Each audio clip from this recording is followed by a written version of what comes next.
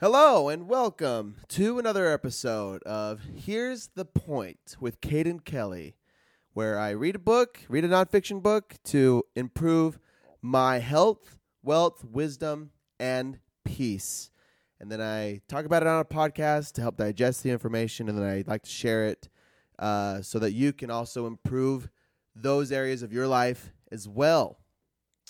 This is a supplementary podcast to my main podcast, which is Book Club with Caden Kelly. Both this and the other podcasts are found on Spotify and Apple Podcasts, or you can find them on my blog, cadenkellysblog.com. cadenkellysblog.wordpress.com, where I post my podcast links, and I also write a blog once a week on self-improvement stuff. So go check all that crap out.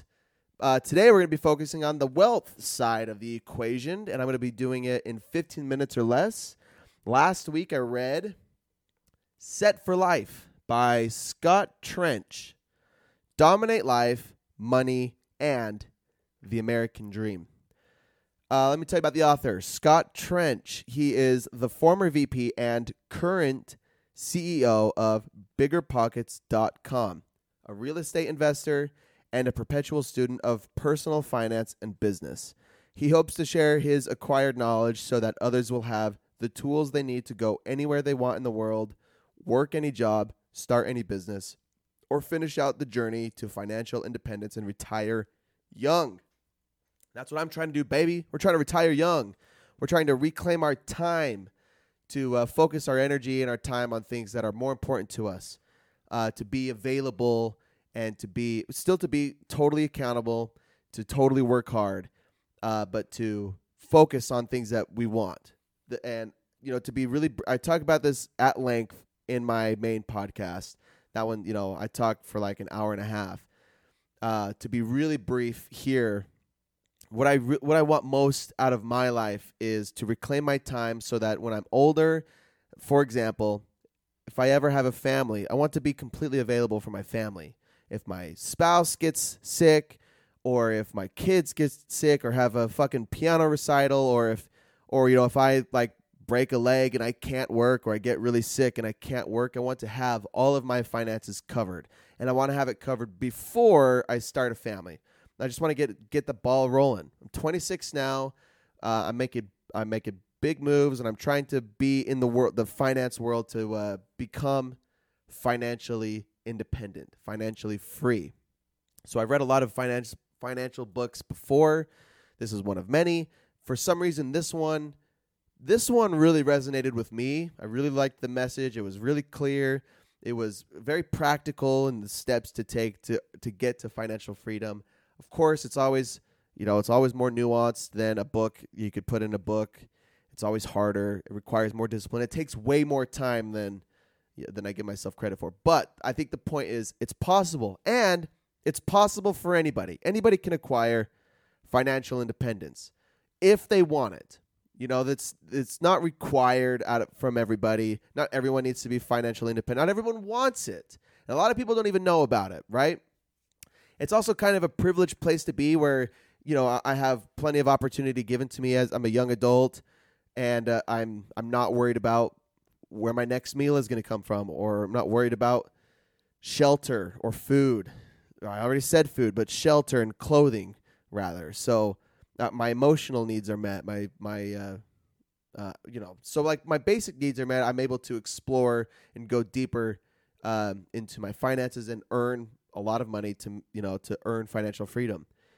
It's a privileged place to be. I am aware, but I want to take advantage of it, and in the best case possible, earning financial freedom to help other people, earn it themselves, or to get out of poverty, to get on their feet, whatever. So it's a selfish intention. It's a selfish desire to be financially independent or financially free, but with that comes all of your time. You can use your most valuable resource, which is your time, how you spend your time, instead of working to pay your own bills and for your whole life and then retire at 65. Earn early retirement, early financial freedom and then use your now free time without worrying about paying your bills to work on helping other people. So that's the intention here. Scott Trench covered it, how to get some of these steps really, really clearly. So I have my phone here. I take notes in my phone as I read the book. I have the main ideas in my head, but I'm going to skim through some of my notes. Again, I go through all of my notes, and I talk about them at length in my main podcast. So if you like this discussion, go check that out. Or go read the fucking book.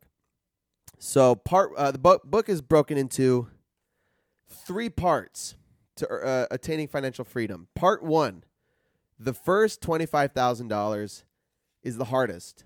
Part 2, from $25,000 to $100,000 through housing and income generation. Part 3, moving from $100,000 to financial freedom. So broken into 2 steps, saving $100,000 and then investing it intelligently to earn financial freedom. That's it. And in Rich Dad Poor Dad by Robert Kiyosaki, he describes financial independence as acquiring assets and removing liabilities, having more assets than liabilities. That's like that's the core of it all. Having more things that put money in your pocket and less things that take money out of your pocket. Having more things that produce income for you than things that you spend money on. So, let's go through. The chapter 1 is about frugality, earning $25,000 through frugality. It's the first lifestyle, and lifestyle choices is the first step in this process because, as he says later in the book, the more expensive your lifestyle, the longer it'll take to acquire financial freedom. It's not impossible, but the longer it'll take. So if you and part of my message with finding peace in life comes with not just neglecting your cravings or your desires, but learning to not be attached to them, not identifying with your cravings. And when you can live your life without succumbing to your every whim and desire, you become free. So part of that is incorporated with frugality. If you can learn to live by only eating prepared meals that you cook and buying the Walmart brand instead of the name brand chicken or something, right? Or buying your clothes from Target instead of Lululemon. Every penny that you can save, you should. This is the core principle to frugality. Learn to live within your means, but just at a less expensive rate, less expensive taste.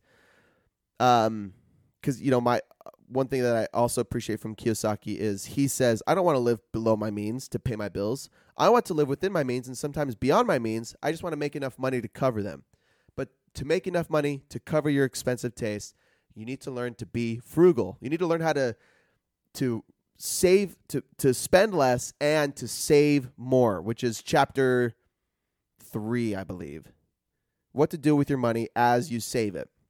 3 things he emphasizes that you should do now. Build an emergency fund. He says have a $1,000 to $2,000 saved as an emergency fund. I've heard it say have 3 to 6 months of expenses saved, depending on how expensive your expenses are. He says the problem with frugality too. This is the core. I should mention this too. The core to frugality. And I'm already at 9 minutes. I gotta fucking hurry. The core to frugality is your small expenses, like your daily coffee or your subscription to Netflix, aren't what's making you broke. What makes you broke is your mortgage or your rent or your car payment, big loans, big leases, things, the biggest chunk of your expenses. The smallest things usually are they're part of what makes you happy as a person, or just like your things that you enjoy.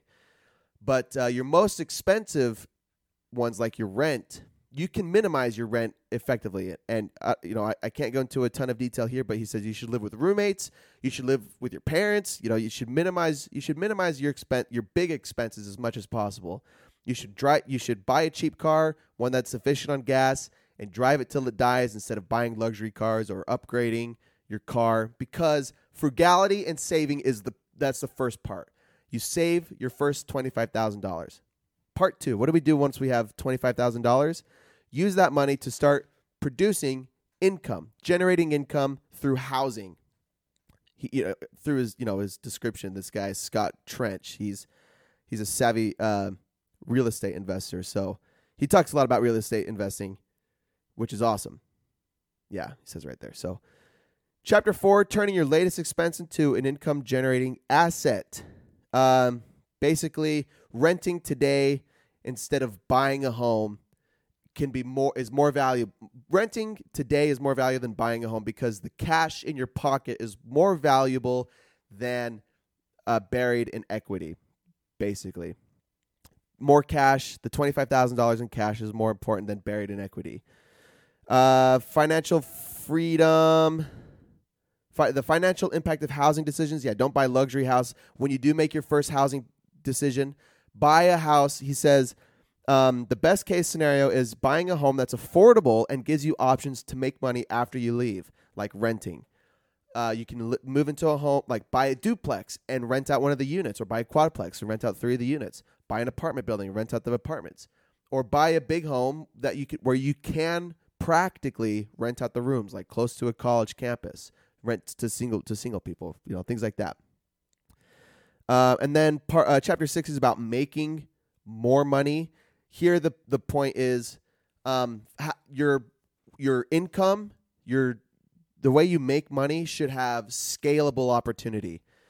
Instead of being, like he says very clearly, seek opportunity, not stability. So this is for financial. If you want financial freedom, seek opportunities where you can make more money quicker. Things like sales or marketing, where the incentive is performance, not just showing up and clocking in and clocking out, but you get paid for your performance. And then hustle and turn the $25,000 in cash that you saved into $100,000. Make more cash, continue to be frugal, and continue to save your cash, and turn the $25,000 into $100,000. Now, what do you do with $100,000? Moving from $100,000 to financial freedom. I love his definition of financial freedom. He says financial freedom is a state of where one has enough income from return on assets that they no longer need wage-paying work to permanently sustain their lifestyle. When the income that you are generating from your assets is producing enough to cover your lifestyle permanently, you're financially free. Then you can sleep in bed all day, or you can go to your kid's soccer game, or you get really sick and all your bills are covered and you don't have to work and you're financially free. You're not tied to your job. You're not stressed about money. It's covered. I love it. And that's what we're after here. Focus on being cash flow positive. Here we go. So then he talks about strategies for investing. So chapter 9, an intro to investing for financial freedom. He shares this 7 core tenets. Find things with a high percentage of return. A 10% return is higher than an average return. I can't go into a ton of it here. Again, 15 minutes. I'm keeping it succinct for you. Chapter 10. Investing in the stock market. He says, as an early investor, it's a waste of time to pick individual stocks to invest in. He says index funds are a great place to start. He gives 5 reasons why to invest in real estate, a couple of which I've already mentioned. You buy your first home, and it turns into a rental property that will generate cash over time. And then you buy one house, then you buy 5 houses, and then you buy 10 houses, and then after all of their 30-year, you buy them and then rent them out, so someone else is paying the mortgage. You're paying $0 in mortgage, and then when the 30-year mortgage is up, the rent is just return on your investment, and then you could sell it for whatever it's worth. And then he recommends, or he highly suggests, tracking your progress. He says none of this is easy, but it's how wealthy people become wealthy. Like going to the gym isn't easy or pleasurable inherently, but it's necessary to be strong. It's necessary to be frugal, to save, to hustle, and then to be intelligent. This part 3 is about intelligence, investing intelligently. It's all essential to becoming financially free. It's not fun inherently to save your money and to be frugal and to live a little bit uncomfortably, like living with your in-laws or your parents or renting out rooms in your house. It's not comfortable, but It's what it takes to become wealthy, to save the money and then to invest it properly. And then he talks about habits and bad habits you should cut out. Basically, things that waste your time. All things that waste your time are not worth it. If you want to get ahead, you have to be focused. You have to be disciplined. So things like social media and Netflix and eating out every night and going to the club every weekend, those are just to name a few. Be focused. Be disciplined. Basically, in a nutshell, the book is about live frugally, save your money, hustle, find scalable, work in a job that has scalable income, kick ass, hustle, and then invest your money intelligently, and then reinvest your earnings from your investments. Invest in something and then make sure it's making money for you. And then instead of just taking all the money for your return, continue to invest in it and in other things until all of your investments combined cover your lifestyle. That's when you're financially free. And it takes time. It'll take a lot of time and trial and error, and you'll lose money. But if that's what you want, that's the risk that you got to take. So I recommend going to read Set for Life and all of the other financial books that I've covered because they're awesome, especially if you're trying to become financially free. That's it. Go check out the longer podcast if you like this. Book Club with Caden Kelly. Find all the links on my blog, cadenkellysblog.wordpress.com. And we'll be here next time. See you next week.